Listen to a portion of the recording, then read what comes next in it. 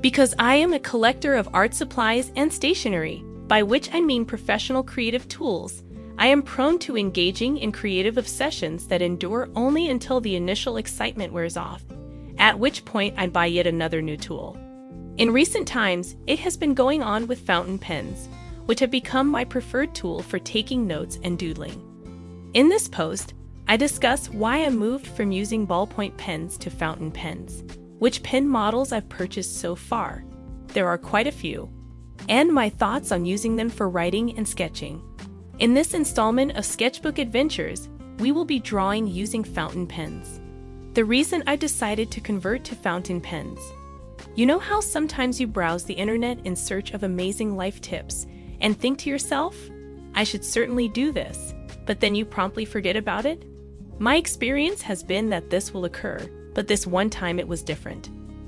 An album with helpful hints for decreasing plastic trash was published on Facebook by an environmentalist. The suggestions included using products with several uses rather than single-use ones.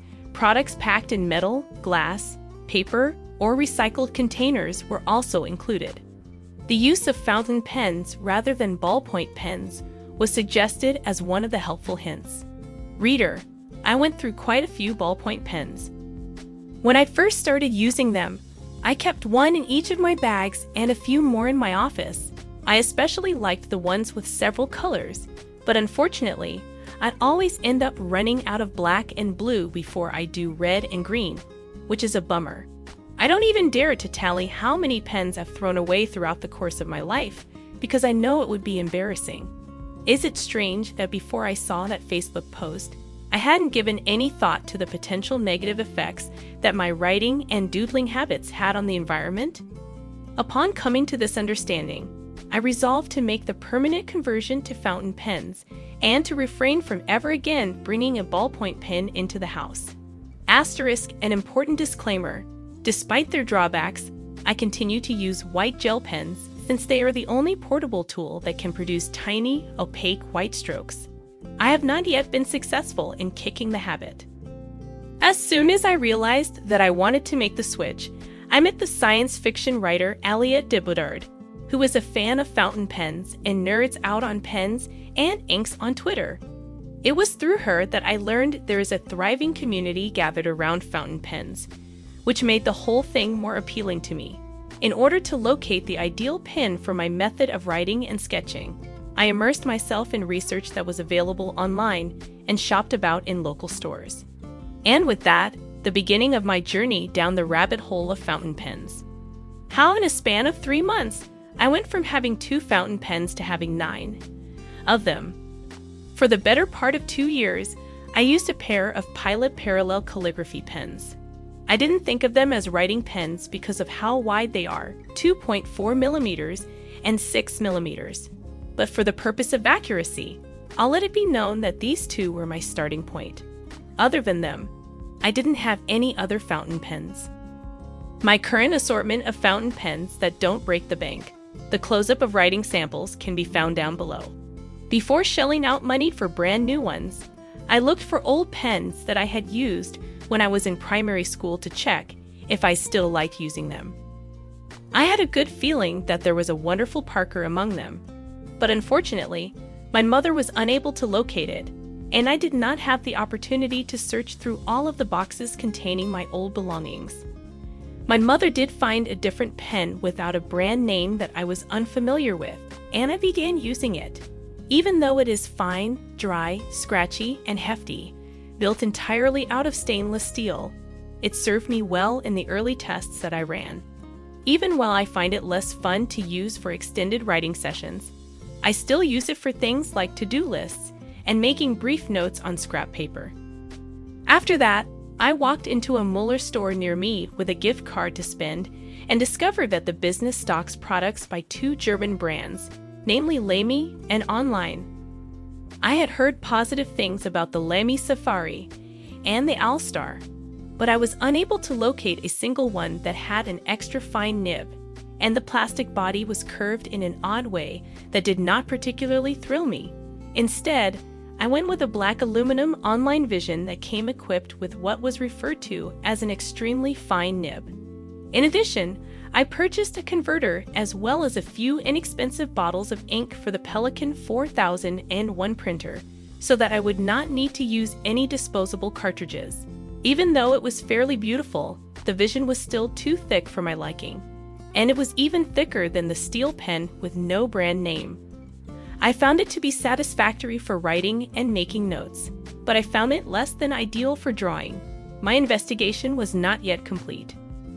After researching Japanese brands that have thinner nib widths, I settled on purchasing a Pilot Metropolitan, which is the most well-liked pen available for less than $15. It felt like the ideal pen for my preferences. What with its aluminum body, aluminum nibs, and a wide selection of colors to choose from.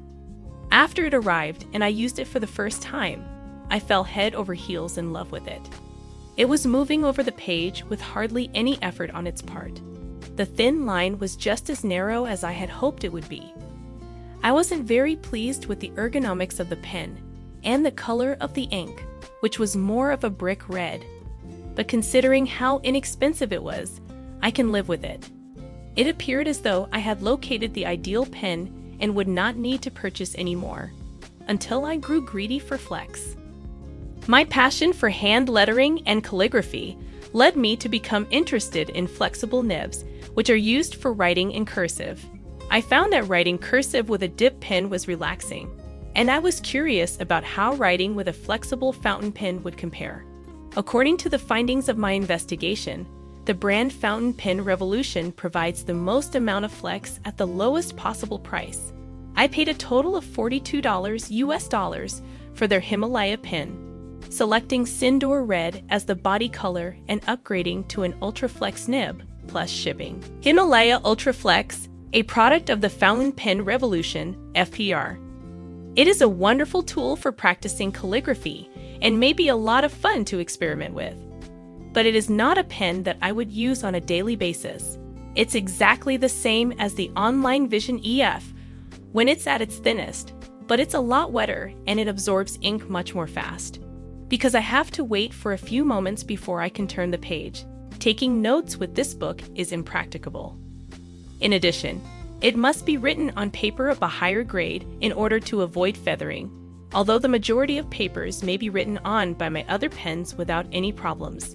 However, the cursive writing as well as the flourishes look fantastic, and I couldn't be happier that the Flex nib has lived up to my expectations in this regard.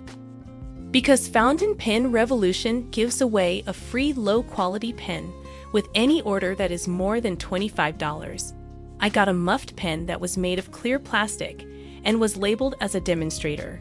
Along with my expensive Himalaya, I got this pen. Even though I didn't require it, having an additional one that you can load up with a variety of inks is always helpful. This pen has a good feel when you write with it, but it reeks of cheap plastic.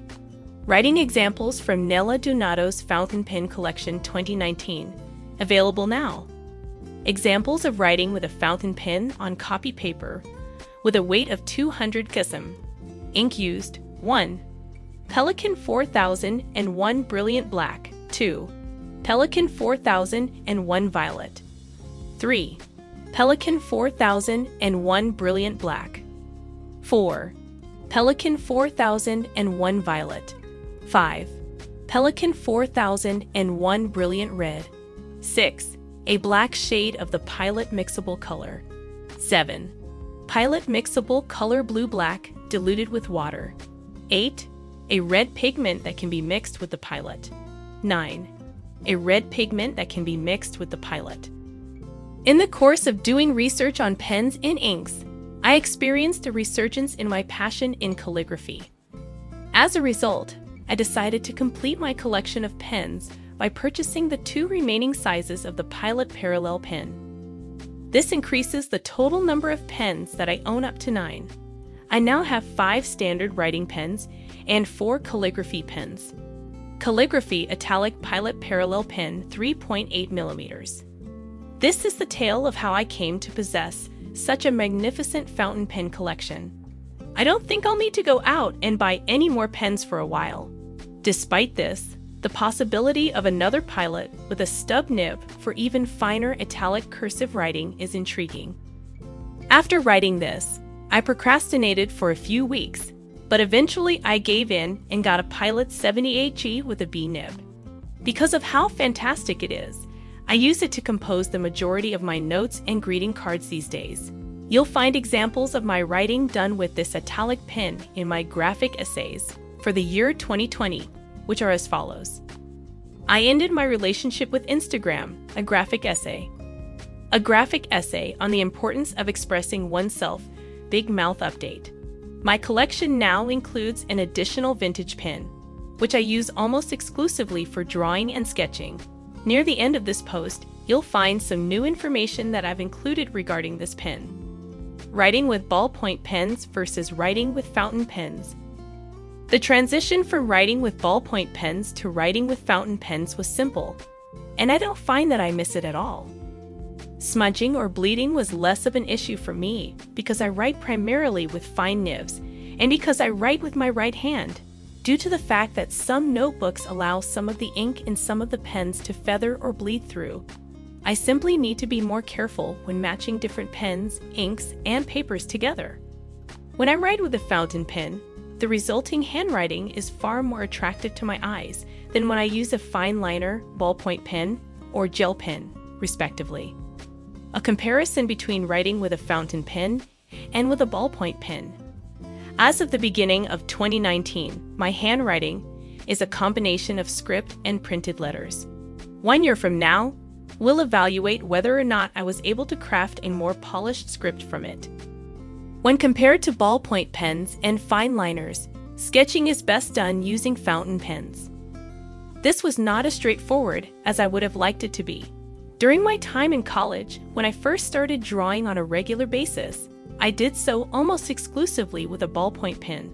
I liked them not only because my pen drawings didn't smear as much as my graphite drawings, but also because I learned to appreciate the feel of the paper they were made on. Using a pen like my all-time favorite, the Pilot Better Retractable Fine, it was simple to get a shading effect that was more progressive.